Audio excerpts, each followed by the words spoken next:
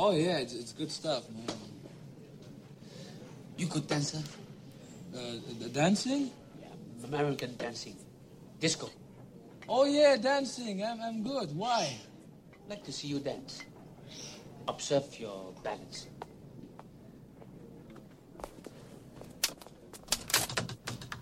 Here? Really?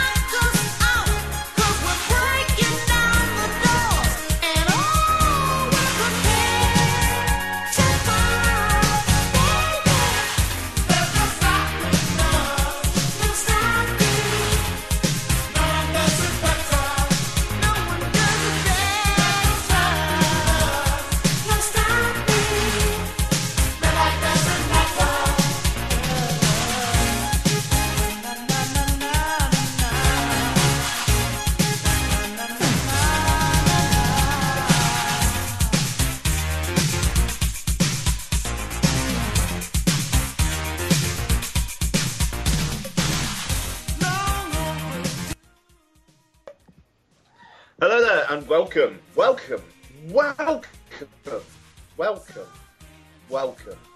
to episode 113 of Dude and a Monkey and a Mank. Hey! There we go. So Noel's with us once again. Hello, Noel. Hello, everybody. And as always, I'm joined by Mark. Hello, everybody. Hope you're all well.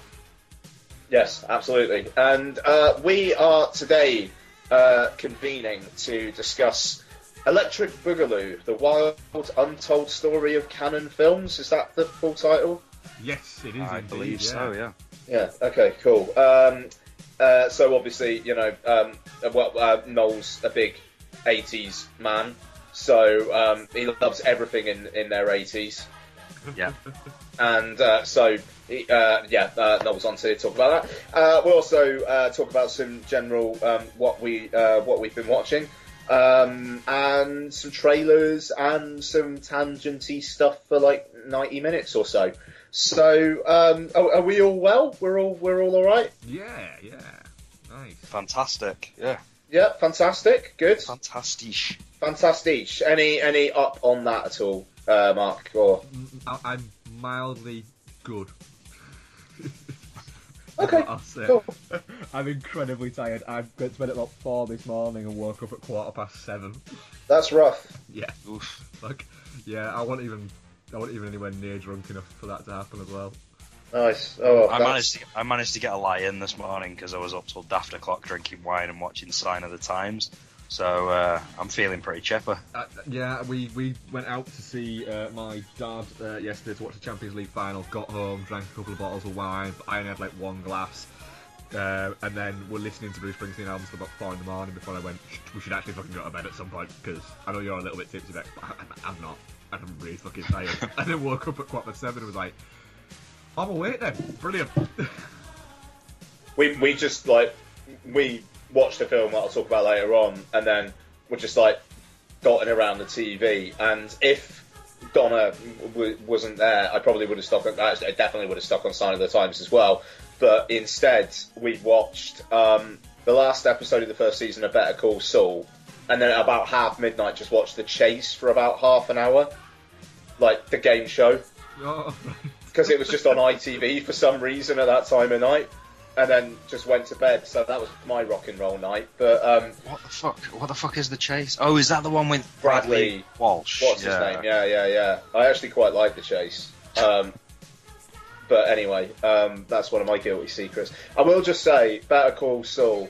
I'm not going to say everybody should watch it, but Breaking Bad fans, if you haven't seen it, I found the first half of the season I'm not into this. The second half improved dramatically. The last couple of episodes were great.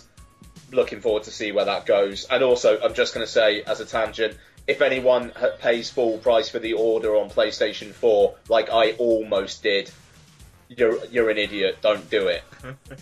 I literally completed that game in about 2 evenings. Shit. And that's just like, what? I think my playtime was about 7 hours something. That's shit.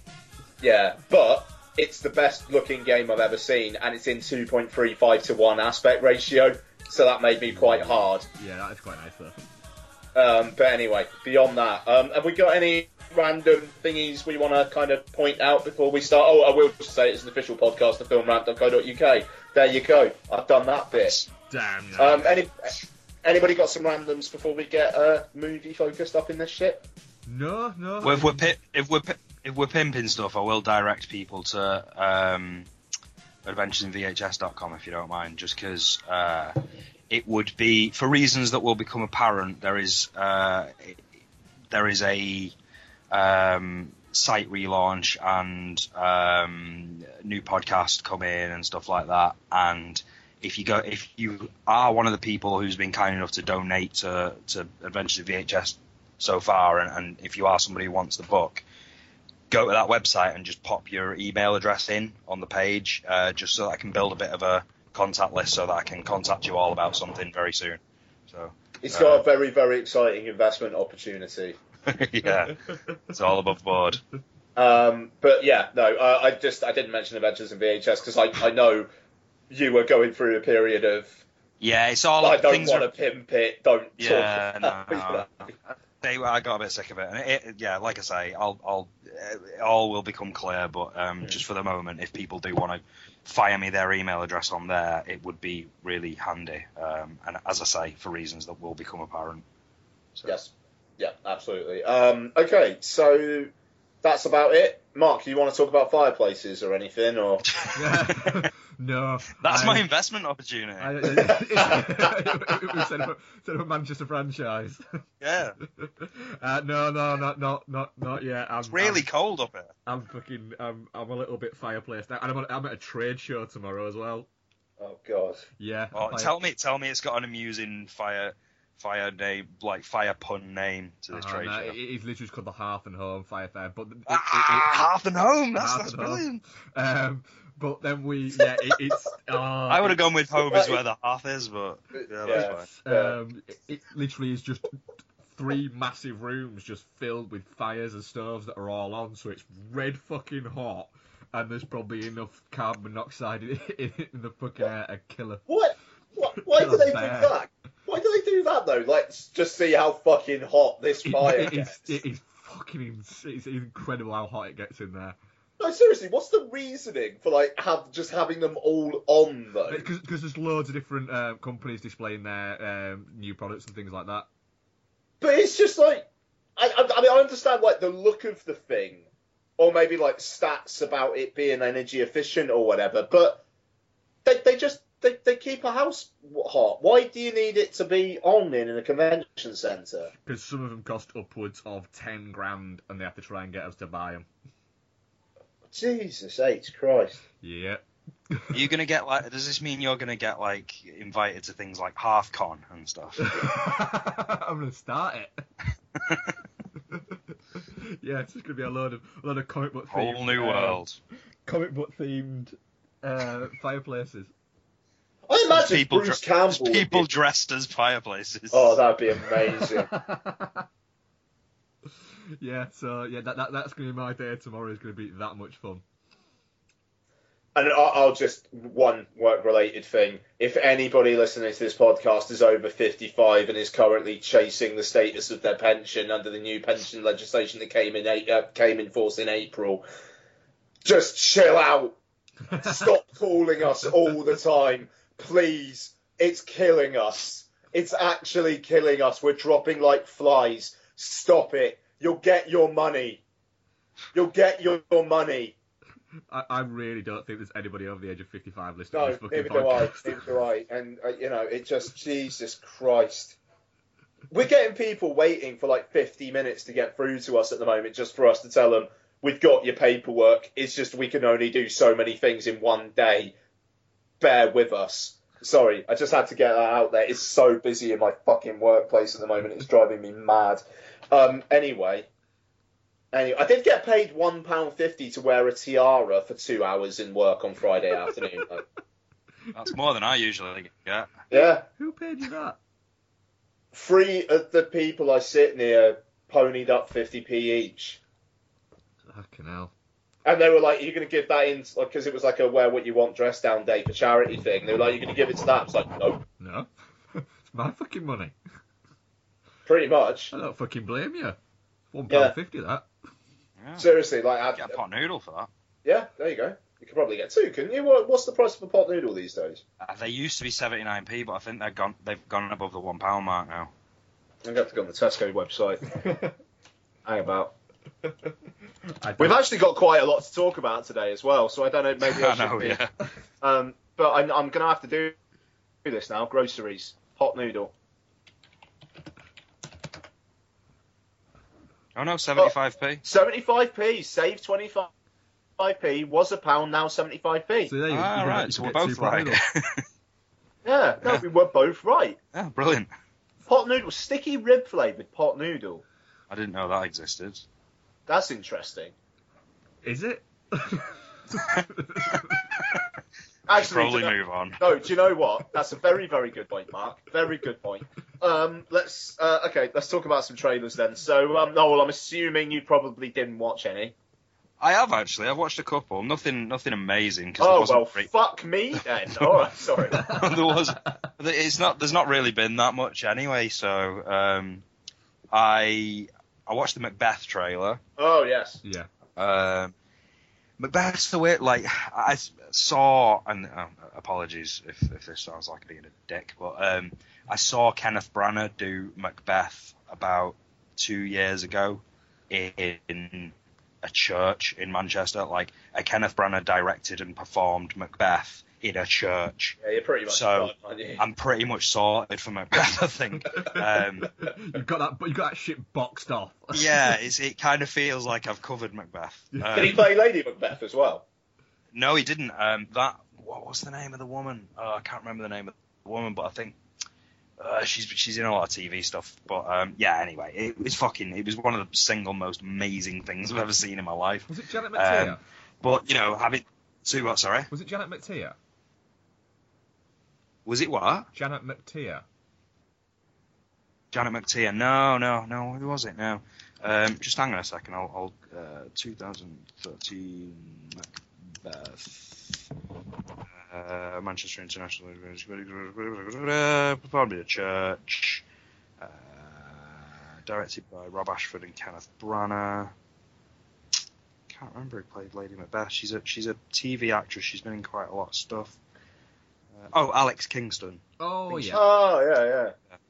So anyway, that was amazing. I don't feel like there's much need for me to chase down Macbeth, but I just watched this out of curiosity, and it's Michael Fassbender, so I'm sure it's going to be fantastic. I'll certainly check it out, but it's not going to be a rush to the cinema job. So saw that. There was also American Ultra, the Jesse Eisenberg, Kirsten Stewart comedy. Kirsten Stewart. Is it Kirsten Stewart? Kristen Stewart. Kristen Stewart, yeah. It looks like a kind of comedy version of a sort of Jason Bourne thing, where, you know, if Jason Bourne was like a stoner who wore flannel shirts and worked in a Kmart. It looks like a Wednesday night movie, to borrow some Dude and a Monkey style. I think It's that's pretty much exactly what Mark said last week. Oh, is it? Yeah. Really? Okay. It is a proper Wednesday night movie. It reminded me a little bit of like a Pineapple Express, but doesn't look anywhere near as funny. Yeah, exactly. I mean, it reminded me a little bit of that other fucking terrible Jesse Eisenberg 30 comedy. minutes or less. Yeah. So it's that sort of tone. I don't know. I'll watch it. I probably won't end up paying for it, and it will be, an afterthought, I would have thought. Apart from that, Jurassic Park or Jurassic World International trailer. I've never been so underwhelmed by an impending blockbuster in my life. I'm just I really don't care. I'm not the biggest Jurassic Park fan in the world. I haven't even seen Jurassic Park 3. This, you know, the unfortunate thing is dinosaur special effects have been so co-opted by everything that dinosaurs just aren't impressive to me anymore. You know, the sci-fi movies that, and I mean SYFY movies that use dinosaurs. There's BBC documentaries. There's nothing impressive about this anymore. So yeah, I couldn't give a shit really. But that was about the total of my trailer watching, I think. Yeah, I mean, Jurassic World's a weird one as well. I mean, it kind of feels like it's out on Friday, and it kind of feels like there's been fuck all promotion for it. And it's a little, like, the fact that I think there's an embargo, but it's like no one's even, like, hinting at what they're thinking. And it feels like one of those blockbusters is going to be a straight up 3 out of 5. Like it's going to be there, and it's going to be one of the forgotten ones when it comes to Summer's End. I'm going to do my OCD thing of watching all the Jurassic Park films this week, and I'm looking forward to it. But I don't know. It's an odd one. The premise of it's great. I don't know what the park's open. You know, that's brilliant. Yeah. But I'm not feeling it. I don't know what the plan is though. Like, I mean, are they hoping that there's going to be, like, why are they doing this? Are they hoping to start a Jurassic Park like universe, or, you know, what the fuck is the plan for this? Because I can't see another film coming out. I can see this film coming out, people forgetting about it very, very quickly, and then that being the end of that. Yeah, it's going to end up doing essentially what Indiana Jones did. It'll happen. Yeah. People will go and watch it. People will be mildly disappointed, and then people will just forget about it, essentially. And I guess the other thing as well is, I mean, I know, Ian, you said it's kind of a formative film for you. Sorry, not Jurassic World, Jurassic Park. Gotcha. Yeah. And I think for me, it really isn't. And I think that's probably why I'm not feeling very connected to it. The reason that they're probably doing it is because there's an awful lot of people out there for whom Jurassic Park was important. I'm just not one of them, so I can't really. There's no nostalgia there for me. Yeah, that's the thing. It is the love for the original Jurassic Park that does have me interested, and I'm looking forward to seeing it as soon as I can, and I'm hoping for something. But I don't know. You get a sense on Twitter by following critics and stuff about these things, and I know it's screened. But and quite fairly extensively among critics, but there's just nothing. No, there's no buzz or anything. Yeah, and that's really bad, because the thing is, usually if it's good, they will at least break a little bit of cover and just say something. Yeah. Whereas if it's bad, they just keep their mouth shut until the embargo's over. But I think that what's possibly likely as well is not necessarily that it's bad, and not necessarily that it's great, but it's there, it's fine, and there's no reason to threaten breaking an embargo when a movie's just there and not, you know, if I'd seen it and somebody was going, no, you can't talk about this movie, and it was just like, well, it's fine, it was just average anyway, so I'm not really that bothered about talking about it. I don't know. That's kind of that's what I sense from the trailer. I sense another Jurassic Park movie that will be mildly entertaining for those who watch it, but it won't really do much else, and it certainly won't. It certainly won't spin off another two or three more movies after it. Well, hey, Vincent D'Onofrio's in it. There's something. Oh, he is, isn't he? Like the cast is good. The cast is solid, yeah. I mean, like the kid actors are even good. You got Ty Simpkins from Iron Man 3, the little kid from Iron Man 3 who was all right, and you got Nick Robinson, I think his name is, the kid from The Kings of Summer. So it's like they're decent kid actors. Bryce Dallas Howard, Chris Pratt. It's a solid enough cast. And I love the idea of the park being open and people actually being attacked by the creatures. That's fucking fantastic. I love the idea of Bryce Dallas Howard's oily, sweaty boobs. That's the only thing that will get me in the cinema for this film. I'm angry that she had a haircut for this movie. That hair is a joy to the world, and they've cut it. Let's be honest, Bryce. Your hair's more important than you are. That's true. Anyway, that was a bit weird. Mark, trailers. Trailers. The new trailer for Vacation with the red band a few weeks ago. This one features a little bit more. They seem to be. A lot of the press for this seems to be focused around the fact that they've got Chris Hemsworth in it. But he seems to be like very much a side character. Does look like it's going for a lot of the sort of nudge. You remember this from the other films? Hey, you remember this? Do you remember this? Look, they're doing it now as well. And that could get annoying very quickly, or it could make me just go, this is shit, I'm actually really enjoying it. Which I have a feeling it will be that one more than anything else. The trailer for Everest, the Everest movie, starring John Hawkes, Jason Clarke, Josh Brolin, Jake Gyllenhaal, and a bunch of other kind of recognisable faces. It's a fucking good cast. I've just come up with a tagline for that film. They should go with "Tension is mounting." Oh, nice. Yeah. That's really not bad. Really good.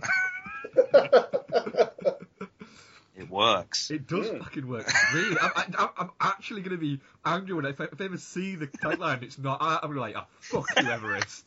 I'll be more angry if it is. I want my fucking money. I'm already fuming enough at Vin Diesel not giving me props for Fate. Thank you very much. Yeah. It's definitely the podcast that Hollywood needs to listen to. It is. They probably are just not fucking telling Oh, by the way, Mark, props for fucking tweeting The Rock and telling him he should listen to our podcast today. Yeah. Fuck, I thought, why not? He sometimes retweets stuff. I think that's one that he'll listen at 5 minutes and go, oh God, no! What the hell is this? The idea of The Rock even settling down to listen to our podcast is hilarious. We'll get a fucking solicitor's letter saying, please refrain from ever mentioning Dwayne The Rock Johnson on your podcast again. Yeah, absolutely. Everest, looks like it would be, it's that kind of disaster movie, intense peril kind of film. And it's got Jake Gyllenhaal on it, so I'll watch fucking anything with Jake Gyllenhaal in it nowadays. Which moves me swiftly on to the second trailer for Southpaw. Which every time I see anything about this movie, I literally just throw my wallet at things. Just go, just have it, because even if it's shit, I'm going to go and watch it 2 or 3 times. I literally cannot fucking wait for that movie. It's the first decent Eminem song we've had in about 10 fucking years as well, so, I'm just really hope that it's good, but I have a lot of faith in everybody involved. Nice. Is that it? Yeah, that's it. Like I say, I've had a fucking hectic week this week, so my watching has been terrible. Oh, fair enough, man. We've got a kind of eclectic list this week then. So I watched the trailer for The Walk, which has Joseph Gordon-Levitt talking like a Frenchman. That's more like Italian. How do French people speak? Not like Joseph Gordon-Levitt in that trailer, I'm guessing. Oh, it's brilliant. It's just the most stereotypical Well, you just replace the word "the" with "z." The Z-walk. I'm going to walk along there between the twin towers. in my That's black sweater. Yeah, that's pretty much how I talk. Like this. It's kind Get You out. watched that really good Pretty much. documentary about me. Well, now watch shitty film. Yes. Except this one is in IMAX 3D. So you'll also throw up while watching it. It's just like why would you want to watch this in IMAX 3D? It's just gonna be really fucking tall, and you're gonna have a headache after and feel a bit ill. It seems to be part 2 in the why does Joseph Gordon-Levitt's face look weird trilogy that's happening. The first one was what was it called? That one that he did with Rian Johnson. Looper. Looper, yeah, where he was part Bruce yeah, Willis. his face did look And weird. then there's this one where again his face doesn't look quite right. Yeah, I mean, it looks CG augmented or some really bad makeup or something. But I mean, it's kind of got like a heist movie element to it. But then again, so did the documentary. Yeah. So it does totally feel like what is the point of this? This story was told perfectly well originally. Man on Wire is a very fucking good documentary. Yeah. So what is the point apart from the cinematic trickery with like showing the walk and whatnot? And I don't know. It's one of those ones where I'll go and see it if there's nothing else out that week. But if there's anything else out that week that I'm slightly interested in, then I'll be seeing that instead. So, new trailer for Mission Impossible Rogue Nation, which looks fun. I'm looking forward to that being like a nice wind down at the end of the summer type thing. So it comes out like the last weekend of July. So, Z for Zachariah, which is the new film from Craig Zobel, who made Compliance. This looks really interesting, actually. So it's basically Margot Robbie is in this, like, pretty much the only survivor in a landscape that's otherwise been irradiated, but she's kind of in this spot that appears to be relatively untouched. Chiwetel Ejiofor kind of rocks up and as a survivor, and they kind of start having a tentative relationship, but then Chris Pine turns up as well, and then it all gets a little bit, or whose motives are good, whose motives are bad, or what's going on here then. It looks interesting. It's a good cast. It looks atmospheric. It looks really nice. And it's Margot Robbie kind of playing down her looks, which is probably the right thing for her to do in her career right now. Because obviously with Harley Quinn, it's a very striking appearance. And, Wolf of Wall Street and Focus, like she had quite a striking appearance. So I think it's one of those ones where like maybe she's showing people who don't pay that much attention to the films themselves that she can actually act. So we'll see. She was also the character. First of all, was so weak in Focus. She was. It's not something I'm going to mention actually because it was a couple of weeks ago when I saw it. But Focus was shameful sort of female role. It was very, very weak, and she was very, very weak in it as well. So yeah, she's not blonde in this one, so that means she's serious. Yeah, pretty much. Is that going to be Russell Crowe's beard? Yeah. But yeah, no, I mean, it actually the trailer looks good. I know it's had some good word for it, so I'm looking forward to that.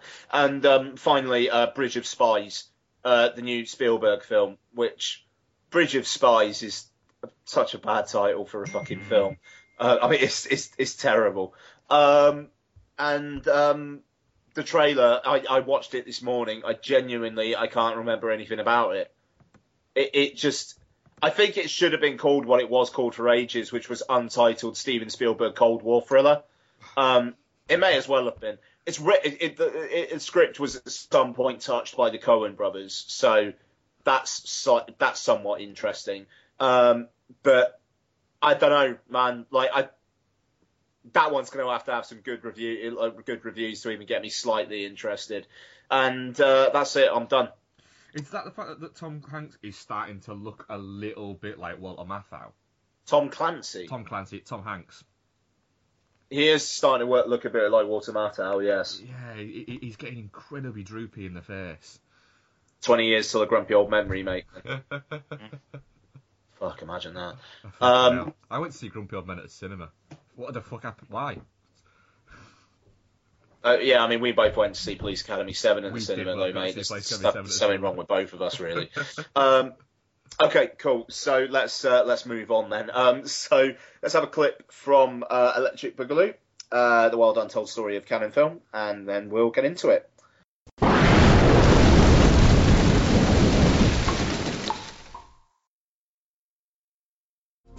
Our agent Marty Baum said, look, if you guys want to just go make a film and be totally left alone, there are 2 new guys in town. Menachem Golan and Yoram Globus were the heavyweights. They were the George Foremans and the Muhammad Alis of the indie market. Canon is the only company who loves cinema. Cinema is our life. Yoram Globus was the businessman behind the movie making. Where is my money? You promise and promise and promise and you're not paying. Menachem Golan was the movie maker. Menachem, I cannot do it. I'm dying. I said, do it and then die.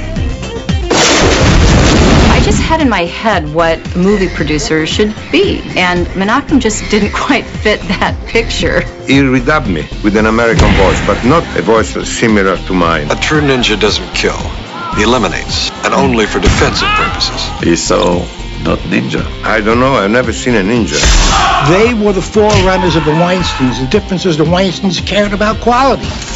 Sometimes we make better films, sometimes we don't make such good films, but we do make films.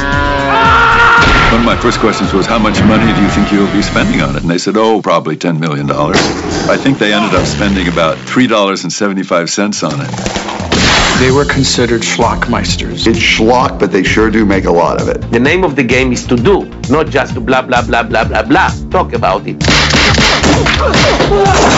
Everything we got would go in 2 piles for the 2 Chucks, Bronson and Norris. It could have been Wuthering Heights. Which one is for Chuck and which one is for the other Chuck? The audience wasn't prepared for the craziness, looniness.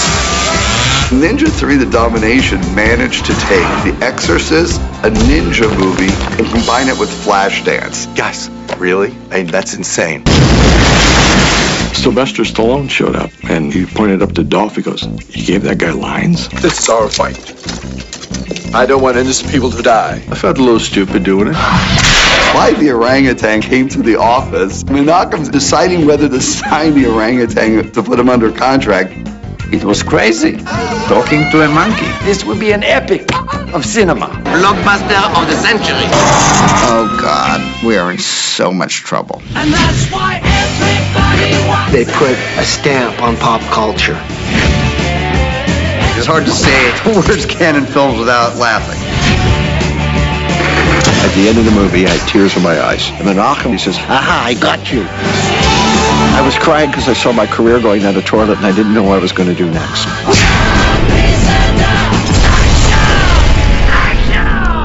It was almost like a bowel movement. You make a movie, it comes out, you flush it, and you move on to another one.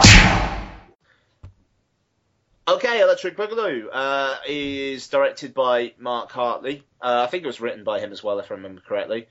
That always confuses me when documentaries say they're written by someone. Yeah. Yeah. It depends on what kind of documentary you have, I suppose. But if it's a Talking Heads documentary, then yeah, it is a little bit like, did you really? How much did you write? Yeah.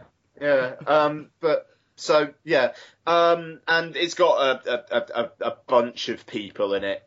Frankly, there's a shitload of interviewees. Golan and Globus notably only appear in archive footage, and I'm sure we'll get into that. So basically, it's the story of Cannon Film.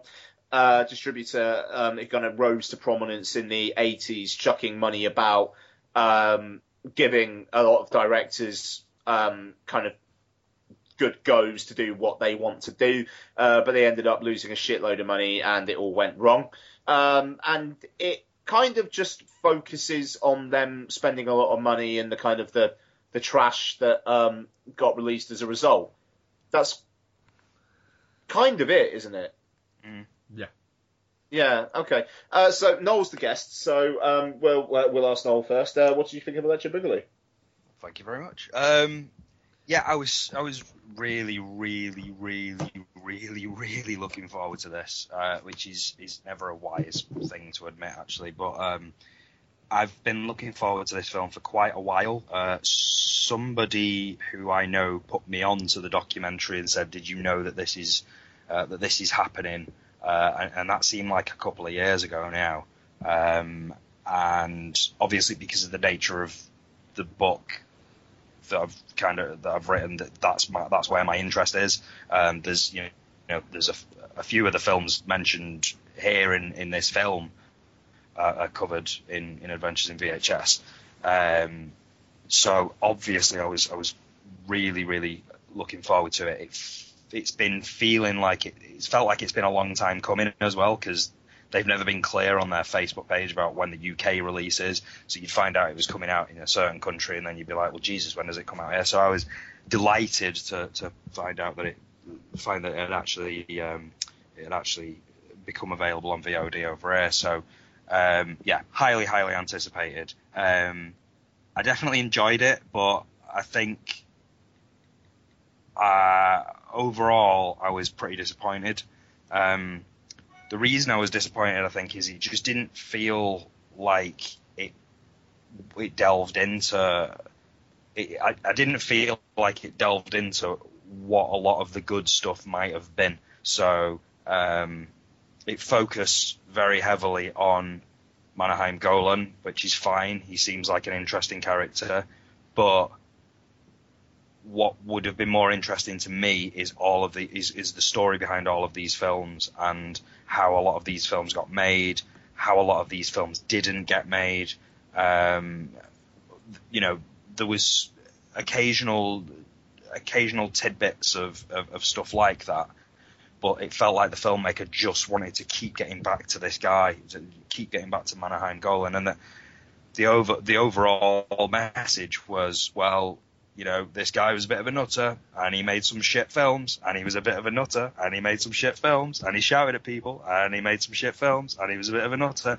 And you've basically got talking heads just rocking up and going and saying, oh yeah, I remember this time that he turned up on set and shouted at someone, and then I remember this time where he said something really funny, and I remember this time where he said, oh, we're going to get an Oscar for this really shit film, and that's Mannheim. And it's like, I can only listen to you do that so many times. Tell me about why they didn't make Spider-Man. You know what I mean? It's like there's so much stuff there, and yet they just focus on this one guy.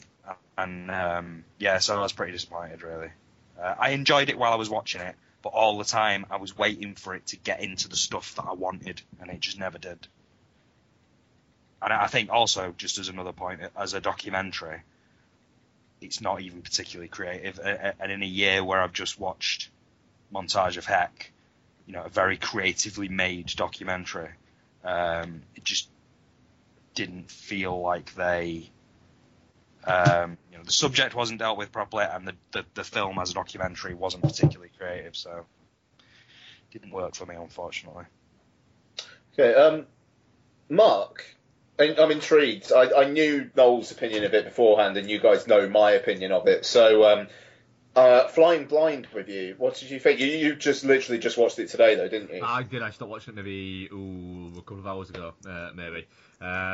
Yeah, I went into it sort of knowing, nowhere near as much as Noel knows about Cannon, but a little bit, it's a very recognisable label, and there's a lot of films where you go, I remember that was a Cannon film, and I grew up watching, a lot of like the early Van Damme things and things like that, and so whereas in the documentary they do talk about, oh yeah, Cannon films, it was when that Cannon film logo came on, it was essentially like a sign that this film was going to be shit. And it's like, yeah, not for me. When I saw that Cannon Films logo, for me when I was a kid, it was like, this film is going to be awesome. And it was that kind of thing. So I was really sort of looking forward to, going through this. And I know we're saying the unmade Spider-Man movie and the the ridiculousness of making movies with, Van Damme when he was caught up, and essentially Stallone just fucking taking loads of money to make shit, and all of these things, as well as the fucking the churn factory of crap that essentially it was kicking out there, and to be honest, I found it a little bit hard work. It's an hour and 45 minutes long. And it felt an hour and 45 minutes long, and I felt like essentially what they'd done was they'd made a timeline of Cannon films, and just essentially just went, right, we've got a timeline of Cannon films, who can we get to talk about it? Because this happened here, this happened here, this happened here, and if they couldn't get somebody to talk about that particular film or that particular production, they just fucking ignored it and went, all right, we're not going to talk about that then. And there was so much of that, and so I was left going, I kind of wanted to hear about this, and it never went there. And it's like, I didn't, you haven't gone deep enough into that, and it seemed to tread a lot of the same ground. As it started getting towards the end, it started piquing my interest again a little bit towards the end. But to be honest, I just found it a little bit of a slog, really, to get through, and it pained me that I was really looking forward to it, but it just felt like it gave me such an overview of it, and I wanted to get a little bit fucking deeper into it, rather than just be this happened and then this happened and then this happened and then this happened and this happened and then this happened and then they closed. I want to know why that happened, not just that it happened. I want to know why, and I want to know how it happened. So I'll be honest, if I'd have seen this at a cinema and I'd have paid a tenner to see it at a cinema, I'd have been fucking pissed off, because it felt a little bit to me, to be honest, like a documentary that should have been on like a special feature on an Arrow release or something like that. Yeah, I mean, it's interesting because obviously, like, Mark Hartley with his past couple of documentaries has got a lot of got a lot of heat. Not Quite Hollywood was a big deal a few years back in the kind of the film scene. And what was the other one he did? Machete Maidens Unleashed. Machete Maidens Unleashed, which I didn't actually get to. The thing is, I enjoyed this, but I think I've got the least grounding in canon out of all of us. But it does, talking about it and thinking on it, it does slightly feel like it was maybe slightly more a director for hire job, like some producer wanted to make a film about Cannon films, and Mark Hartley was just like, yeah, I'm somewhat interested in Cannon film, why not? Instead of something that it kind of felt like he absolutely needed to do. Whereas Not Quite Hollywood, it kind of feels like you're shining a light on a lot of stuff that's really not known, and you could dig up a lot of interesting stories about that. Whereas Cannon, a lot of it is known, but as well as that, they've kind of just gone for, like Noel said, they chucked a bunch of money around and they did ridiculous things. One of the great things about Not Quite Hollywood was the fact that you could sit there with a fucking pad and write down all these films. Whereas what this had, I'm sorry just to interject here, but I'll be quick, I promise you. What this seemed to do is instead of you were there with a pad going, right, I'm going to write this down, and it'd go, you made this movie, you go, write that movie down, and it was shit, and you're going, all right, do I write it down then or not? And it's terrible and it's awful. Fuck, but is it terrible and awful like Kickboxer's terrible and awful, or is it terrible and awful like terrible and fucking? Do you know what? I'm going to put the fucking pad down. Well, I mean, I'll slightly disagree with that, because I watched it, and like one moment, well, I think I actually WhatsApped you guys about Ninja 3: The Domination. Yeah. I've heard of that film, never knew much about it. I want to watch the fuck out of that when I'm pissed one night now. I don't blame you on Ninja 3: The Domination, because I've seen the ninja movies when I was a kid, and they are a lot of fun. Yeah, I think the thing is though, is that's you, Ian, looking at it, and you saying, I really want to watch Ninja 3: The Domination one night when I'm pissed. That doesn't change the fact that the documentary is largely sort of negative towards everything. Like there's not much in the documentary where they actually say, but you know what, with this one they really fucking pulled it out of the bag and it was a great movie and everybody should see it. No, that's do you know what I mean? Do you know what? Do you know what? Fair enough. They don't actually sell it like Ninja 3: The Domination's a good film. No, you're quite right. They definitely sell Ninja 3: The Domination in that film to people like you and I. But you know, after we've seen some of the clips of it and go, fucking hell, amazing! It combines elements of The Exorcist with a ninja movie and yada yada yada yada. After that, they then sort of go, yeah, but it was pretty terrible and nobody really liked it and nobody could accept a woman sort of thing. It doesn't celebrate. It doesn't go, well, fucking, it was really daring for them to actually put a woman in this role and do this type of thing with him. It was really forward thinking. There are occasions in the movie where they do talk about things like, you know, in the closing fucking credits, they talk about, I forget what it is now, but in the closing credits, they talk about how, oh yeah, well, if it wasn't for Cannon Films, then, you know, then this, or Cannon Films was really important because of this. It's like, fucking tell me about that in the documentary. Like, tell me how they impacted the industry. Tell me how Cannon Movies was so important to, you know, the home video revolution is happening. Yeah, precursor to Miramax. That's exactly it, Mark. Yeah. So they talk about that stuff, but what they don't get into is, you know, the industry, the Hollywood machine was terrified. And I know this is me asking for something very specific that I want, but you know, the Hollywood machine was very terrified of home video, was terrified of VHS and Betamax and what that could potentially do to their bottom line. Like Troma, there were people out there like Canon that saw an opportunity and they were like, let us just flood the market with stuff because people want content. But home video is not mentioned a single time. Not once, no, not once. And you know what? All the Canon movies that I've seen, I watched on VHS, and I would bet a fucking penny to a pound that the majority of people out there did have seen them through that format. So why did they talk about how Canon impacted the industry? I just want to say, to be honest, I'm going to let you guys talk. Like, I'm not going to interject too much because you guys are being way more interesting about this film than I can be. So no, genuinely, because you've got more grounding in the actual subject matter. Well, I would just say, going back to Noel's point there about it not being about the love of the thing, there's a notable lack of people from younger generations saying, I watched these films and I was actually influenced to make films. Yes. And, you know, and there will be people like that. I mean, there would be. There'll be people like James Gunn and stuff like that, or like, you know, why are they not the guys behind The Guest or Your Next, like those types of guys? Yeah, totally. I mean, things, you know, things like the American ninja movies, and like I said, the you know, the ninja movies, Kickboxer and Bloodsport and films like this. These were, you know, even Electric Boogaloo, you know, these kind of films. These were films that found more of their audience on home video. You know, I don't even think Kickboxer was even released in a cinema up to a wide. What is it? Yet it was a film that I'm guessing we all saw when we were kids, all on home video. And it's not mentioned once. No, it is mentioned once. A woman burns her copy of a film she was in. Yeah. Badly. Yeah.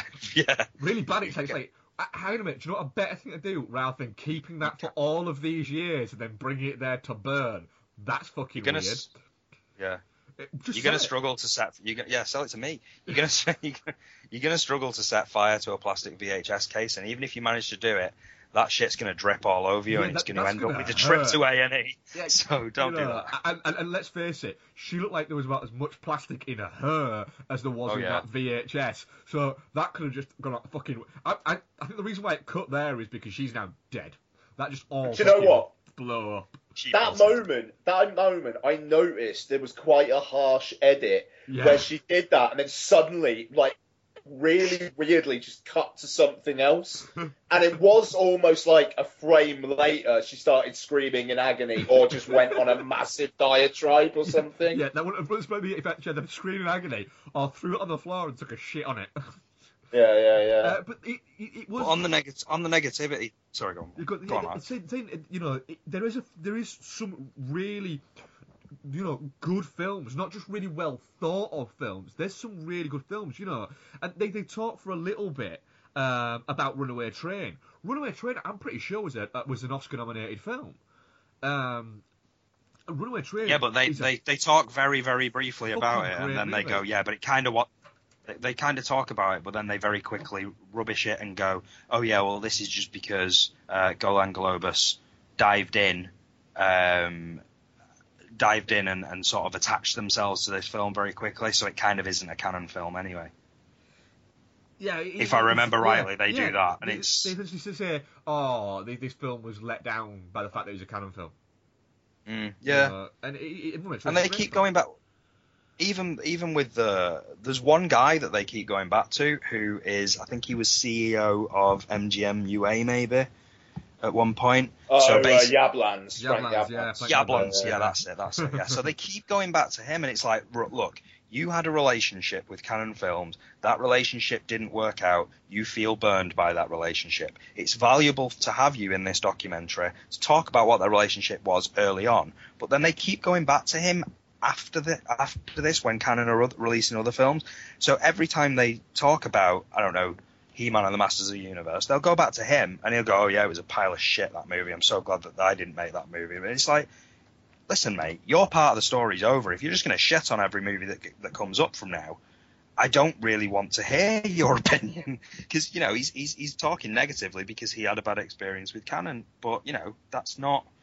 and it makes me wonder, would this film have been so negative towards Canon films had it been made a year later, now that Manaheim Golan died? So, that would it have been? I don't know. Certainly people like this Yablans guy might not have been so damning of Canon films, had he not.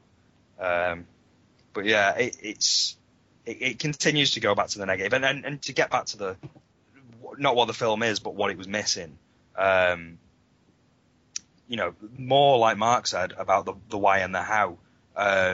It touches on things like, Canon films were kind of frowned upon by Hollywood, and it's like, well, tell me more about that. Tell me why. Tell me who frowned upon it. Speak to those people. Were they worried? Were they scared of Canon? Were they worried about Canon? Did they not give a shit about Canon? Did they not really notice it? That type of thing. This film, if you look at the actual title of the film, Electric Boogaloo, the wild, untold story of Canon films, it's not. No. It's not particularly wild. It doesn't tell us anything specific about the making of certain Canon films. It's not the untold story of Canon films. It's kind of a biography about Manaheim Golan with a little bit about Yoram Globus, or whatever his name is, and a bit about some of the films that they covered, some of the tentpole things, and pretty much how they fucked everything up.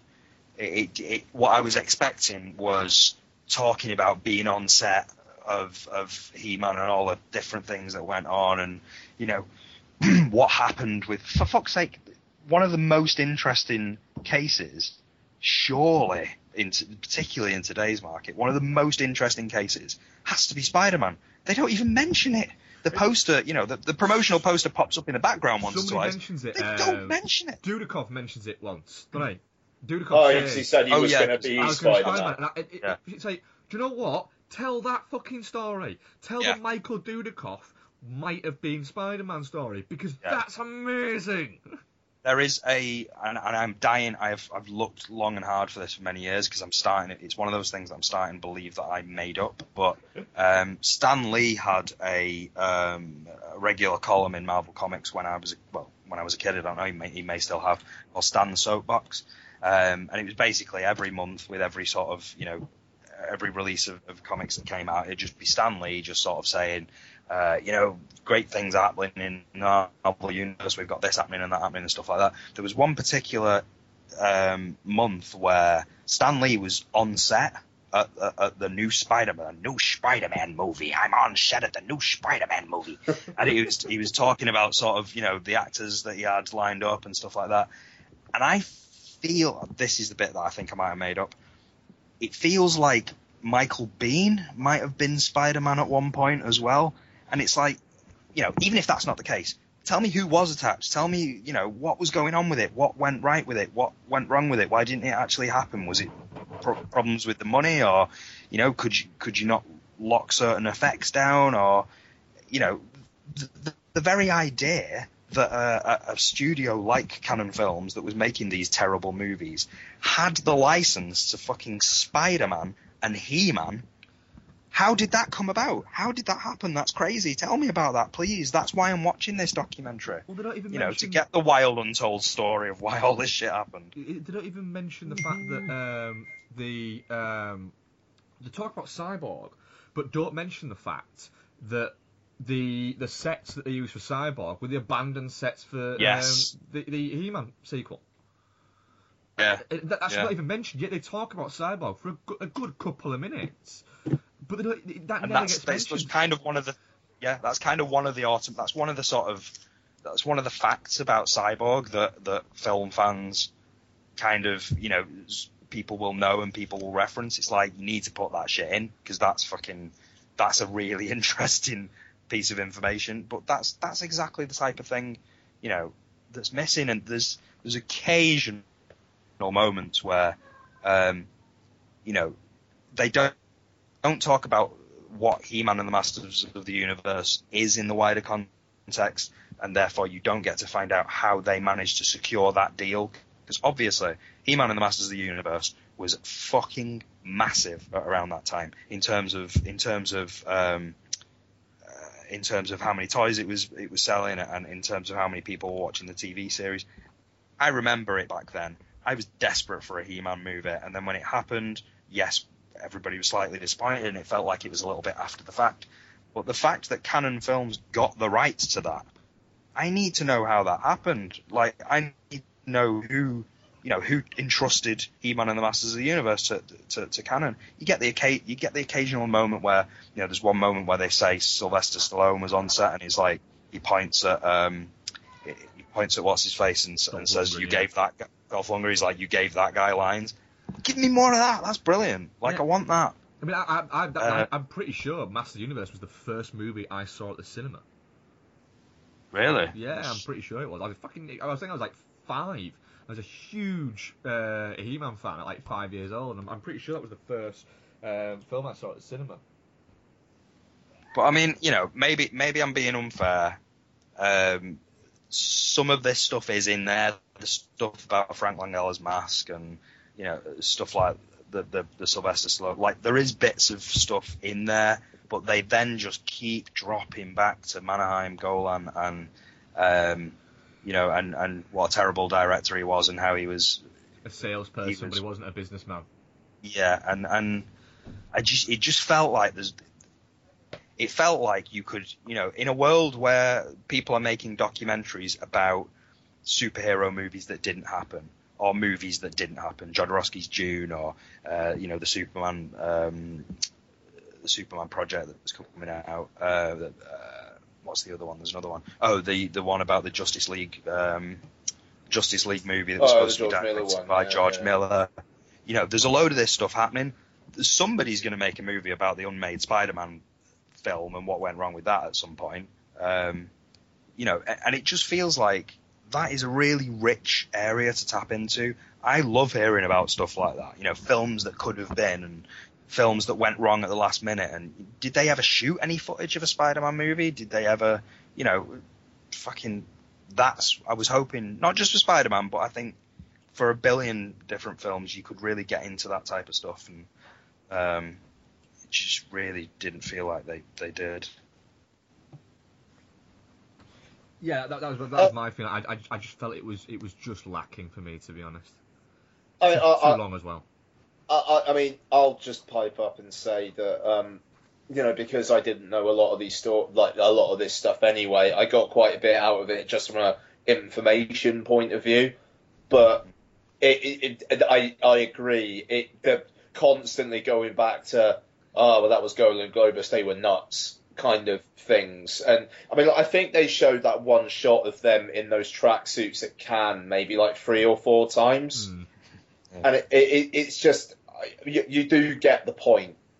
And instead of spending the time on them, maybe have some more stories. I mean, that timeline thing you mentioned, Mark, I mean, that's interesting. It's like chronologically going through the big films and maybe doing like 2 or 3 minutes a piece on them and then just moving on. And then every now and then cutting back to Golden Globus being mad. And that's about it. Yeah, I mean, I don't know. Talking about it actually makes me feel less kind towards it. But I enjoyed watching it while it was on, though. That's the thing. Yeah, I think I did actually. I think I actually. It doesn't sound like it. I think I enjoyed watching it while it was on, and in the same way that I will enjoy watching a bunch of clips from movies like this and people talking about movies like this. It's just in terms of the actual subject matter, I wish they'd gone deeper. And if they weren't going to go deeper, I would wish that as a documentary film they could come up with displaying all of this stuff in a slightly more interesting way than just talking head clip, because that's... I mean, even we all watched together a couple of years ago Eurocrime. And that was. I mean, am I remembering this wrong? That was a long film, wasn't it? 2.5 hours or so. 2.5 hours, and that was so much more entertaining.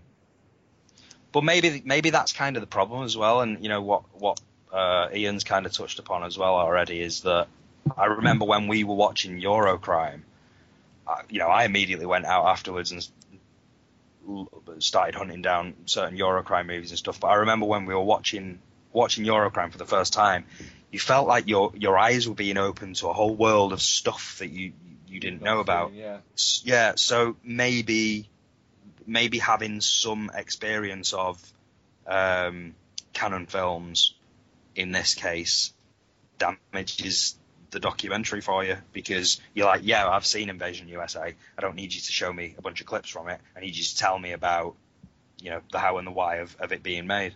So I don't know. Yeah, I genuinely think that could be the case. Like it could be, yeah. And the thing is, the people who are going to want to watch this film are the people like yourselves who already know all this shit. So it's kind of like, well, are you actually fulfilling what your target audience wants, or are you just completely preaching to the converted, but doing it in a way that isn't interesting to them? Well, shit. The energy level seems to have dipped pretty severely. So, I mean, I'm on this watch. I would say definitely not shit for me. But it sounds like that might change, frankly. I'm on a. I don't know. I want to feel mean enough to call it shit or touching cloth. I think I'm gonna go. I think I'm gonna have to go shit, because to be honest, it dragged for me. It really did. Right. I'm gonna go touching cloth on it, just purely because I did sort of half enjoy it while I was watching it. Ultimately, it was massively disappointing, but I did kind of enjoy it while I was watching it. But at the same time, from a filmmaking perspective, I don't think it was done very well. So, it wasn't done very well. It wasn't what I wanted it to be, and it was disappointing. However, I kind of enjoyed it while I was watching it. So to me, I guess it's touching cloth. Okay, no, fair enough, absolutely. Okay, so we're going to get some promo stuff from other podcasts, and when we come back, we'll talk about some what we watched. And we are back with some what we watched, and I suppose Noel went first last time, so Mark, I'll throw it to you first off this time. Go on. Well, what have you been watching? I've only got really one that I actually probably want to talk about. Like I say, I've had a really insanely busy week. And following on from San Andreas last week, myself and Bex watched, because she'd never seen them before, 2012, because we were on a bit of a disaster movie, that kind of big fucking, CGI laden disaster movie kick. Watched 2012, which I think I've spoken about on the podcast before. It's stupid, it's dumb, but I could fucking just sit and just have it on, and it just kind of, you go, yeah, this is on. it's one of those films I can quite easily watch, even though it is fucking like 2.5 hours long. And then Day After Tomorrow, which I think is actually a genuinely decent blockbuster disaster movie. I watched that as well. Like I say, I still think that's actually a good movie, really. But the one that I do want to talk about is a movie that you guys actually reviewed on the show without me, because I couldn't quite get to Manchester in time for it. It Follows. Oh shit! Yeah, okay. Which, you know, as this will be interesting. Noel was saying, I think it was actually off mic earlier, that it's one of those the buzz kind of indie horror movies that we get every kind of quarter now. Every 3 months there's a new buzz indie horror movie. Previously we had Spring very recently, which all three of us watched and all three of us reviewed, and all three of us actually really quite liked. And that was one of the rare occurrences where it turned out to be good. You know, last year we had The Poisonous Shit was the Babadook. And, you know, It Follows kind of came out. Everyone said it was amazing. You guys went and watched it and said, it's shit. And so I was like, oh, right, fuck, everyone says this is great. So went into it going, right, I'm actually, you know, interested to see what I get out of it. And then the film starts out with a girl running out of the house in her underwear and a pair of heels, and immediately I thought, a pair of heels? Really? That's weird. And then, literally for the first 5 minutes, it's either women in their underwear or in swimwear or whatever, and that kind of continues throughout the film, really. You know, there's a lot of, you know, semi-clad young women on display in this film, and there's a lot of naked people where you're going, I don't understand why that person's naked. You know, the premise of It Follows is it's a fucking strange premise, because the idea, I'm guessing, is you have sex, right? And then this essential presence then starts following you to try and kill you. And then, but if you have sex, it passes it on, and then that presence no longer is following you, it's following that person, but if it kills that person, it then comes back onto you. That's kind of what it is, isn't it? Yeah. Yeah, right, yeah. Brilliant. So, in a way, I suppose, that's kind of saying, you know, it's in a loose way, it's the dangers of casual sex. But on the flip side, it's kind of, but hang on a minute, it's a little bit like, if people were more slutty and had more casual sex, this fucking thing just wouldn't catch up with people. It'd just keep them at go, I'm gonna kill, seriously, you've had sex? I'm gonna kill, fucking hell. Try it. Fuck's sake, why is everyone so freaking promiscuous? And that's what it is. So the moral of the story is, just be fucking slutty, and it won't catch you. And that's a fucking terrible fucking story to tell people. And everybody was so fucking whiny in it. The lead girl, who was Makia Monroe, who was very good in The Guest, was just so fucking dour. I don't understand who the other people were. One of them was her sister. One of them was a childhood friend who wanted to fuck her, but was friends with her sister, who seemed to have a drinking problem that nobody mentioned. And then there was just a random girl who all she did was seem to eat crisps and not really get what was going on. And then there's the attractive guy from across the road who has a car that he's cleaning and all this, and it's his hot car, and it's like, no, it's a fucking station wagon. Hang on a minute, why is everyone's parents an alcoholic in this movie? What is going on? It's really, really shit. I've been a little bit in like wanting to rewatch this, to be honest, just to see if I have the same reaction out of it. But it just, yeah, I mean, it was like a wet fart when we went to see it in the cinema, Noel. I mean, I remember, man, like just how not into it the whole room seemed to be. Yeah, yeah. And everybody could, like, coming out of the screening afterwards, you could hear sort of people, like, there was a couple of people that were just like, well, that was fucking shit, wasn't it? So it was. I mean, there's a couple of supposed jumps. There's also a ridiculously convoluted, all right, you know when you shot it in the face earlier and it didn't die? Yeah, I got a fucking great idea. What? Yeah. We're going to go to a swimming pool, right? And I'm sorry if I'm spoiling it, but, you know, all spoilers all the time, right? and you're gonna get in the swimming pool, right? You're gonna get in the swimming pool, right? And then when it gets in the swimming pool with you fucking rush out, and we're gonna throw a load of electrical equipment in it. I was talking to Emily, who is the professor of film and media at Manchester Metropolitan University that I work with on some stuff, and she specialises in horror, and she'd been to see It Follows, and I was like, right, come on, tell me what you think. Like, am I alone here? Are you one of them? Are you one of them? And she was like, so we were talking about the ending. I was talking about the fact that, you know, I didn't like that whole swimming pool situation, but I had read recently that the director suggested that it was the type of thing that kids in that situation would do, having grown up on horror movies and stuff like that, and it was kind of him pitching it that way. She said what the sensible thing to do would be to either get some paint, or to get a to get some paint, or to get a thingy gun, a spray tan gun, and then you'd know where it was, and it'd be fine. So it wouldn't matter that nobody could see it, because everybody could see it, because it'd be there. So if the thinking behind putting it in the water was so that it could take some sort of shape that people could see, so people could do stuff to it, then, you know, chuck some fucking paint at it. Which I thought was interesting. But it's weird because it seems like, and where I was going to go with this is it seems like some people out there say, oh, well, you know, it's vague with the rules, and that's intentional, and you just got to, you know, that's intentional because it wants you to actually use your brain for once and not be spoon-fed at everything and stuff like that. And then there's people out there that perhaps are slightly more like us, and they go, well, it doesn't deal with its own rules very well, and it doesn't, you know, I don't want to be spoon-fed, I just want things to make sense and be interesting and, you know, have some sort of explanation as to why sex does what it does in this film. Yeah. And I think basically what it comes down to is you are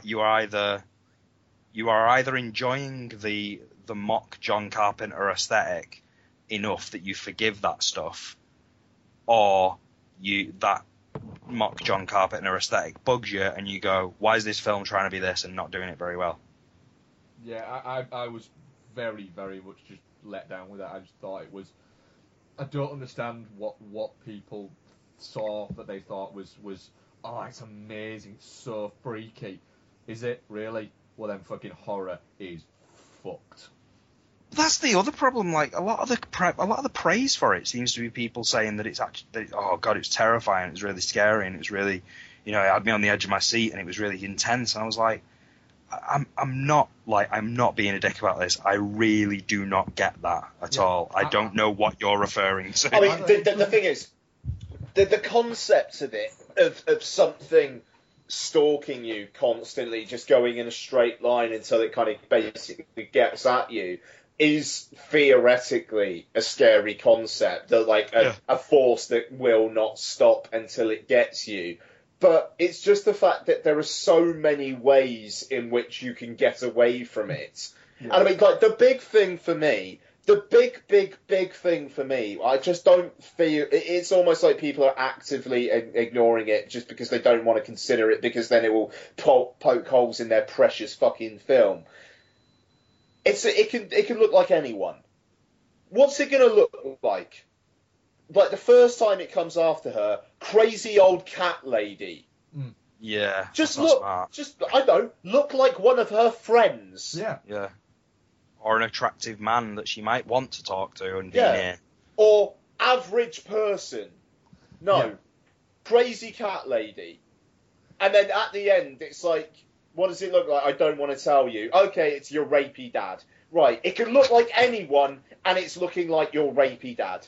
And also, as well, why did at one point we have to have the big black spaces where eyes should be? On one of them. Oh, I don't remember that. Yeah, there's like a big giant man, he had no eyes, a big black spaces where the eyes should be instead, and it's a bit like, oh, really, we still doing that? We're still doing that. There was one scare that I thought was good in that film. It's when, I think she's like in her room or in a friend's room, and then it just comes out of her cupboard, I think it was, or like, the doors open, it just comes out of some other room. Or I thought that was pretty good. But literally, beyond that fucking film, it just... And again, it's one where shitload of hype comes out. After the first weekend, no one's talking about it. Yeah. It's done. Yeah, that's it. That's all I had to talk about that film. To be honest, like I say, I haven't really watched much this week. I will rectify that next week. Okay, Noel, go. I'll just blast through mine. First thing is The Gambler. Rupert Wyatt's directed, Mark Wahlberg starring movie. Much like Mark with Southpaw, I'll watch anything with Mark Wahlberg in. I fucking love Mark Wahlberg. I think this film shows just why. I really shouldn't have enjoyed this movie as much as I did. I really shouldn't have liked it as much as I did. It sort of it has stuff in it that's in someone else's hands could be excuse me, corny or ridiculous or just dislikable. Some of the dialogue in it is a bit poor, and it's typical sort of like, yeah, people don't talk like that stuff. The way you've got sort of you've got gangsters in there that are just talking like they just finished a master's degree. People don't talk like that. However, because it's Mark Wahlberg in the middle of it, and I'm kind of enjoying being around him, I'm fine with it. Also, Mark Wahlberg in this movie is a novelist and university professor, which is ridiculous in itself. And then there's the fact that his character in it is kind of a dick. He is horrible to his mother, who eventually lines up to be the next person to give him a load of money, which he immediately pisses up the wall. He borrows money from gangsters, which he immediately pisses up the wall. He's digging his own grave, and he doesn't care. He's a complete narcissist who doesn't care about anyone and is happy to put other people's lives in danger if they'll give him some more money so that he can blow it in a casino within minutes on the turn of a card. And yet somehow you kind of root for him. So it's a ridiculous film, but I really, really enjoyed it. I had a great time with it. It looks decent. You could accuse it of being a bit over-stylized in parts, but it looked good. The soundtrack is great. Mark Wahlberg is just one of my favourite actors. I fucking love that guy. Definite recommend. It was a 5-star movie for me, but only on a very personal level. It's like I watched it and thought, I know I shouldn't like this movie as much as I do. I know a lot of people won't like this as much as I do, but fuck it, I'm having a great time. So excellent movie. Good. I guess you've both seen this, haven't you? Yeah. I'm guessing you weren't as excited about it. Oh no, it's all right. But yeah, it's great. I just really liked his running at the end. Yeah, he's got very special running. He runs for so long. he runs so much that running no longer has meaning. Yeah, that's true. Running doesn't exist anymore because Mark Wahlberg ran for so long. The other thing that I watched was let's pull up the year of it. Should I pull up the year of it? No, okay. So Robert Altman's Three Women. Where is it? 3 Women. 1977. So Robert Altman's Three Women stars Shelley Duvall and also Sissy Spacek, because, hey, why have one weird-looking girl in a movie when you can have two? So Shelley Duvall, Sissy Spacek, and Janice Rule, who is the mother of Ja Rule. Not really, but wouldn't it be awesome if she was? Yeah.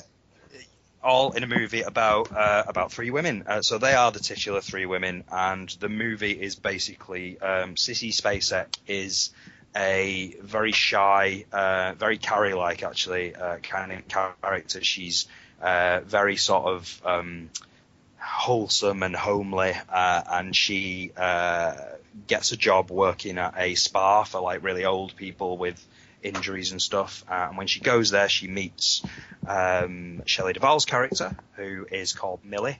And Millie is charged with showing Sissy Spacek's character Pinky around and sort of get to know the ropes. And as she's doing that, sort of Pinky starts to really become very enamoured with Millie. She really kind of looks up to her. And the thing is it's kind of just what Millie needs, because Millie is, you know how irritating Shelley Duvall is in The Shining? She's kind of that kind of person in this as well. She talks incessantly and nobody listens to her. So she's basically, she'll be talking about recipes that she's got, or parties that she's been to, or food that she's made and exactly how she made it. And there will literally be people walking 2 steps in front of her who are completely oblivious to what she's saying. She's very prissy. She's very focused on herself and how attractive her hair is and how beautiful her dresses are, and she's desperate for a man. She's craving attention all the time, and nobody wants to give it to her because everybody just thinks she's a dick. And then all of a sudden this character comes along, Pinky, as I say, played by Sissy Spacek, and she really looks up to her and wants to be her, and she ends up moving in. They end up moving in together, and more of that sort of relationship comes out. Obviously, the relationship starts to sour a little bit, and without spoiling it too much, I'll say that the plot gets very single white female for anybody who knows that particular movie. So yeah, the plot gets very single white female, but obviously it's a Robert Altman movie and it's from the 1970s, so it's done with a lot more pace and thought, and everything isn't sort of broadcast. It's very sort of it's very delicately done. The third woman, who I haven't mentioned very much, played by Janice Rule, she comes into the story a lot more as it goes on, but it's really more about, for the majority of the film, it's really more about the relationship between Shelley Duvall and Sissy Spacek. And it's excellent. It's really, really good. It's the thing is so often recently, I've kind of just, because I've been tired and because of things been going on with work, and you get Charlie to bed, and I kind of just want to sit down and watch something stupid. It's very rare nowadays that I'll sit down and I'll go, I want to watch something dark and challenging. It just doesn't happen as much as it used to. But last night I just thought to myself, I want to watch something dark and challenging. What have I got? And I remembered getting hold of a copy of this film probably about a year ago, after I bought a book called House of Psychotic Women, which is a Fab Press book that Claire bought for me for my birthday, I think, which is all about sort of, female neuroses in films and stuff like that. And so it's basically been sat on my shelf, let's say, for quite a while since then. So I sat down last night and I was like, I want to watch something dark and challenging. Right, I've got that Robert Altman movie, 3 Women. I don't know too much about it. Whack it on, and it was exactly what I needed. It was dark, it was challenging, it was incredibly engaging. I definitely recommend it. Very quick one, Prince, Sign of the Times. As I mentioned before, I was up late. Sign of the Times came on in HD, and it was absolutely fantastic. Not much point talking about it. There's a bit of a narrative in there, but to be fair, it's a concert movie, and as well, Mark. It's well worth watching if you like Prince. The one thing I did want to mention, it really fucking is. Yeah, it's a master at work. So, the one thing I really did want to mention though, but I'll be quick because I know we're kind of running out of time. But today I watched Big Hero 6, and I wasn't expecting too much from Big Hero 6. I wanted a Sunday afternoon family. Charlie had gone down for a nap, and I knew I had a couple of hours, and I just wanted a sort of Sunday afternoon family movie, and I've had this knocking about for a while, so I thought, yeah, I'll give this a spin. So I wasn't expecting too much from it. I knew it was vaguely superhero-y, but I fucking loved it. I can't tell you how much I loved this film. Like, it really, really blew me away. First off, out and out, it's fucking gorgeous. It's absolutely gorgeous. The idea of just sort of smashing together San Francisco and Tokyo sounds a bit cheap and tacky on paper, but it really works quite well, and they've obviously worked very hard at it. I think the whole aesthetic of the film is fantastic, and the detail in a lot of it is just really, really beautiful. When it's got the action set pieces, they work really well, and it's not just smashing buildings up, which is great. The bad guy in it looks fantastic, and he's really menacing, and he's got this, I'm sure everybody listening to this will have seen this movie by now, but obviously the main character has developed this sort of nanobot technology where you've got all these millions of tiny robots all working together in a sort of, almost like a sort of T-1000-esque sort of liquid form. And it just looks great. The way they've done that looks fantastic. So, it's exciting when it needs to be. It's funny when it needs to be. It's absolutely beautiful to look at. It has a plot which is amazing. Like, having a superhero movie with a decent plot after the Avengers after Avengers: Age of Ultron is fucking awesome to me. But I think the thing that struck me the most about it was just some of the more emotional stuff. What's going on with the lead character in it. I really, really bought into it, and I really, really felt for him. And I won't lie to you, it choked me up on a couple of occasions. And the one line that the character Baymax has to the main character whose name escapes me at the moment, Hero, yeah. The one line that Baymax delivers to Hero just at the end, let's say, I won't give it what's happening, where it becomes clear to me when I'm watching it, when he delivers that line, something becomes clear to me about, right, actually this character of Baymax that I've come to kind of like, there's more to him. The film is suggesting that there is. I hope this isn't too spoilery, but I'm going to say it. So the film suggests that, there's an element of his brother in there, and just the moment where he says, I'll always be with you. It's like, oh shit, that fucking right. Well, that's just hit me really hard, and now I'm in tears. So thank you very much. Honest to God, it blew me away. Absolutely blew me away. I fucking love it. It's one of those movies, and this doesn't happen all the time, but it's one of those movies that while I was watching it, I was thinking, I can't wait to rewatch this, just because it's that good.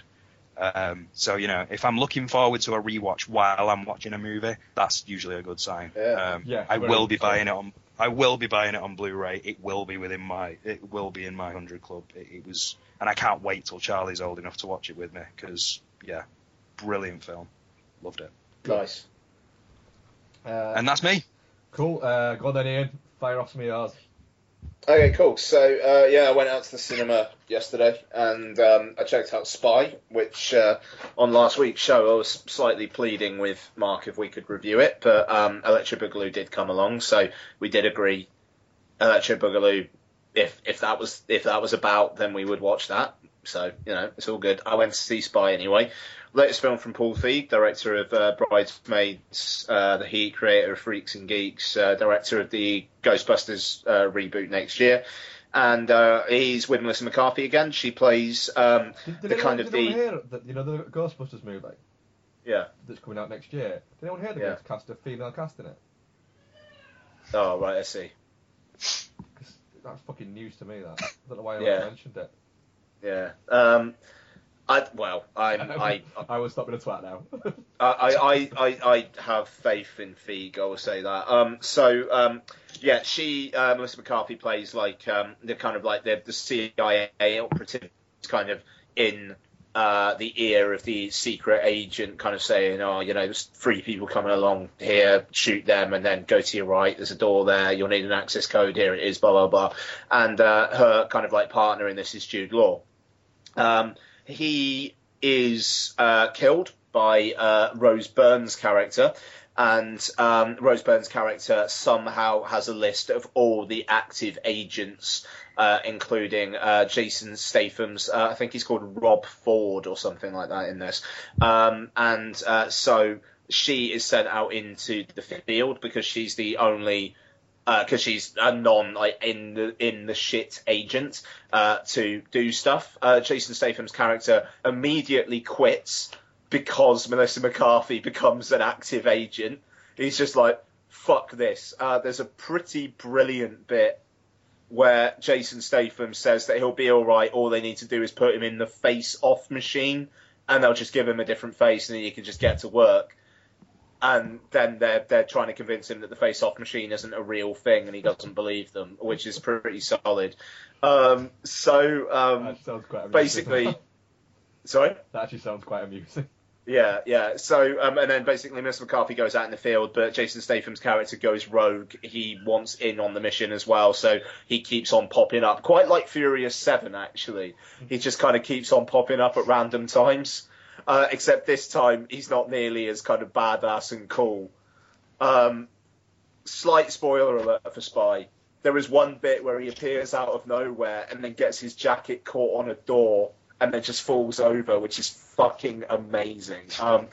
But yeah, so the thing is, Melissa McCarthy, there's not a lot of fat lady go boom boom type stuff here, and she generally doesn't do a lot of that stuff, but she does do a lot of the sweary fat lady stuff. Not so much here, even though I will say there's a distinct shift in her personality, even though there's a kind of a film reason for that, where she suddenly becomes sweary and just trying to offend everybody like she does in The Heat. And I actually also rewatched The Heat this week, which I really enjoyed. But anyway, but the thing is, she's capable at her job. She's actually legitimately good at her job. There's one bit where they have her do something physically where it's just like the film was actually relatively grounded with her physical attributes until this point, and now you're going to pull this. I'm not too sure I'm into that. But it's... whatever, it's a small complaint. But yeah, she's good at her job. She knows what she's doing. She's got skills, and like the way that the film kind of opens up through it is well done here. Miranda Hart, I thought was actually all right. I'm not a massive fan of hers generally, but she played quite well off Melissa McCarthy. Jason Statham is the shit in this film. He's obviously not one of the improving ones. I'm sure all his lines are getting fed to him, but he is so deadpan when he is coming up with really, really stupid shit. Because his character's basically a guy who thinks he's hot shit, but he's actually cold diarrhea. And he through the film, he just gets more silly and more silly, but continually keeps a straight face. And I kind of... Do you mind if I just spoil one other thing about one other joke about Jason Statham? At the end of the film, they're by a lake, and he gets in this speedboat, and they're like, "What are you gonna go do now?" And he's like, "No, I think I'm gonna go to Italy, maybe shoot on over to Greece." And he goes off, and they're just like, does he genuinely not realise that he's just in a lake? And he just fucks off. And then about 10 seconds later, you just hear him in the background going, "This is a fucking lake."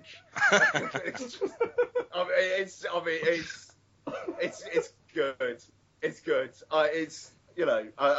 And also Peter Serafinowicz turns up as well as basically this horny Italian agent who just constantly is trying to make a pass at Melissa McCarthy. And it goes from being funny to being not funny and then back to being funny again because they just keep on ramming it. The thing is, I like Paul Feig. I like his work. I do like that he's doing funny stuff with funny women, but not making jokes at the expense of the women. All the people here who undermine Melissa McCarthy's character are the ones who are being made fun of here. And good on it for that. I had a really good time with it. It is a bit long. It's 2 hours. Didn't need to be that long. Rose Byrne is actually very good in it as well. Very, very, very deadpan.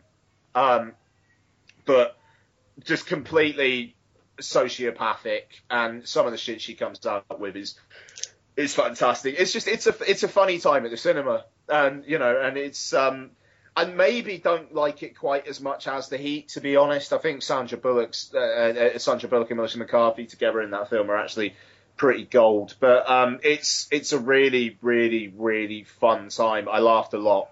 So there you go. But then again, I laughed a lot at Haunted House 2, so what do I know? You've sold Spy more to me than you did Haunted House 2, and I watched Haunted House 2, so I will watch Spy.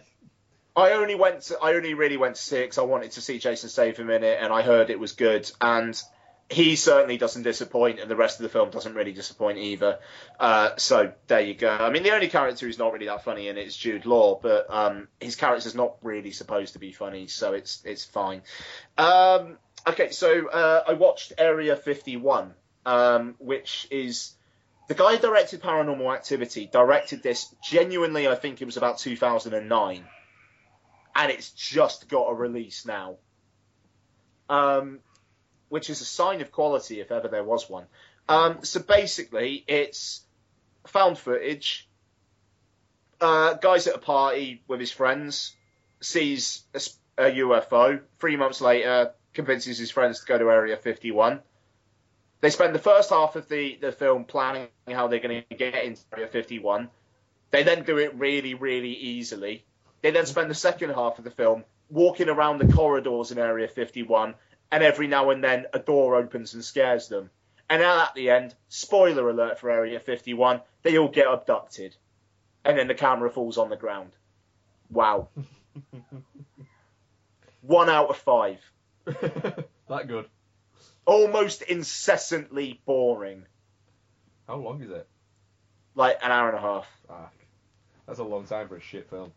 It's really boring. This has only just come out. Yeah. Am I thinking of another film called Area 51 that's been floating about for a couple of years on Netflix? Then?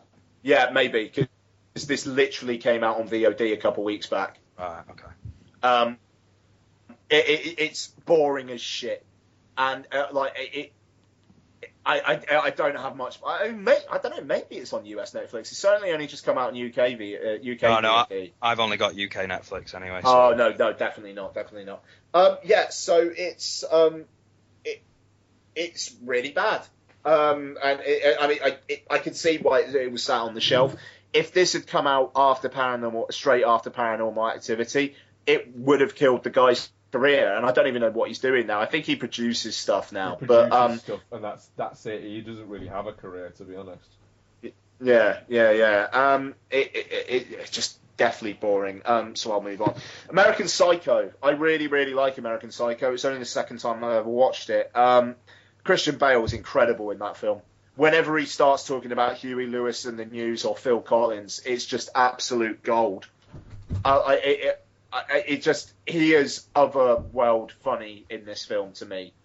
And the film is supposed to be funny, it is supposed to be outlandish. And I like how the whole thing kind of reflects his increasingly frenzied state of mind as well. How it gets more and more incoherent and shit just doesn't make any real sense. And, by the time he's leaving a voicemail on a lawyer's answer phone while helicopters are fucking buzzing about in the background, it's just, you're completely in Looneyville, and I'm absolutely loving it.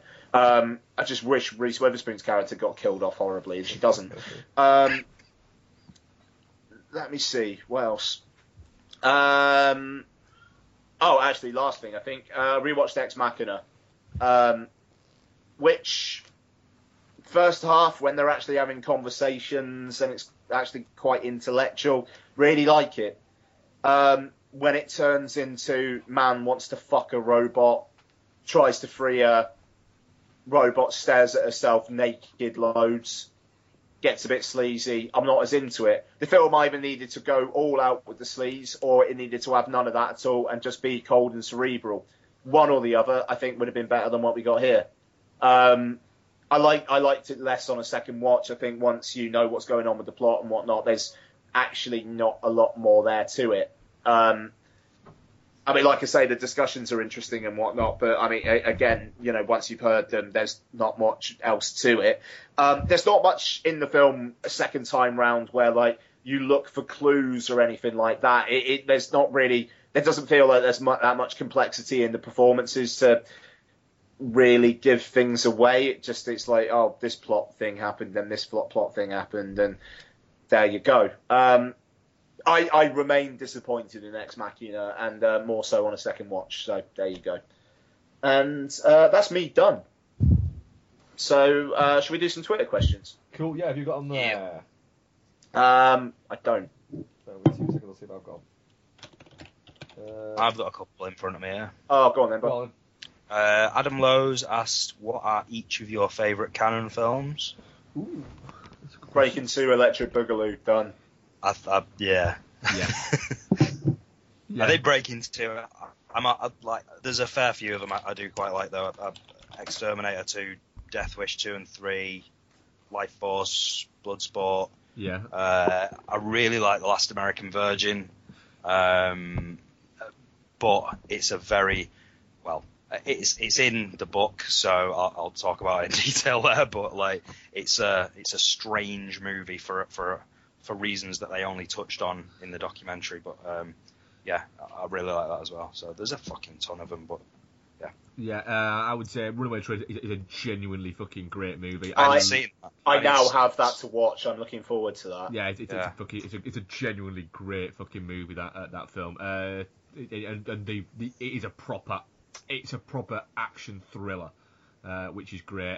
Texas Chainsaw Massacre 2 I love for just its complete total insanity. Bloodsport, there's loads. I even really quite like Cyborg.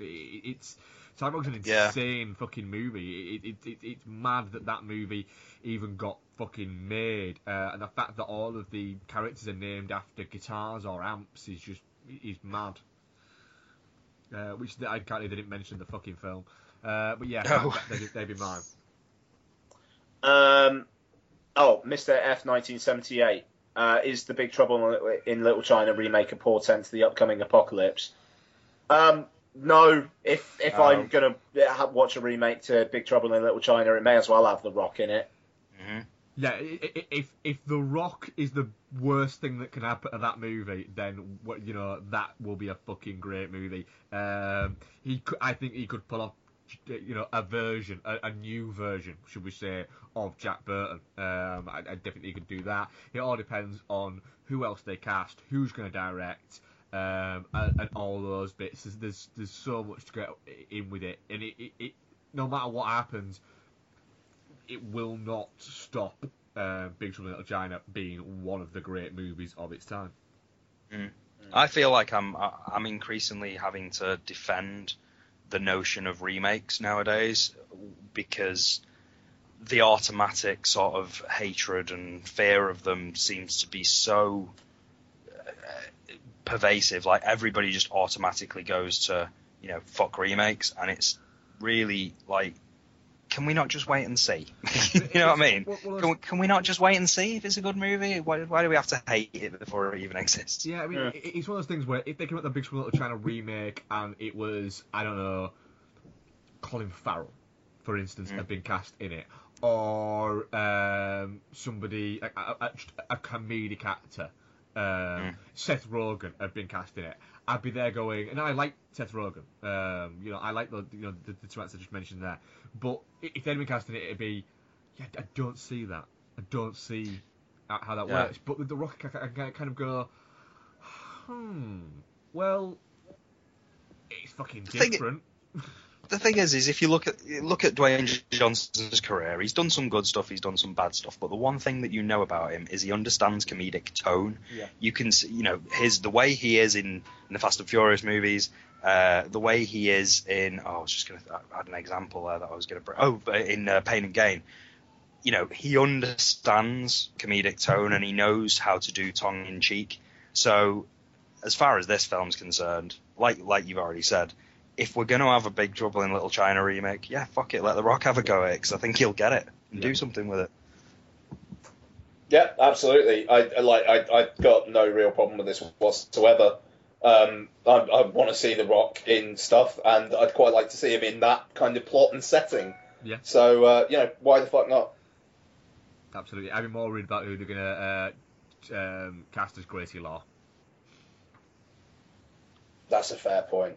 Yeah, because it'll be somebody insipid and shit. Mr. At CGP73, random one this. You've been accepted into Starfleet. Do you join the Command Operations or Sciences Department? Command. Yeah, Command. Absolutely. I'd own that shit. Yeah. Yeah. I'd say Command because A, they're likely to get the best whiskey, and B, you're more likely to fuck a green chick. Exactly. And I would constantly refer to the science department as the nerds. Space nerds. Yeah. Go, shut up, nerd. Space nerds. Make me disappear down there. Yeah. Don't want to fuck that green chick. Yeah.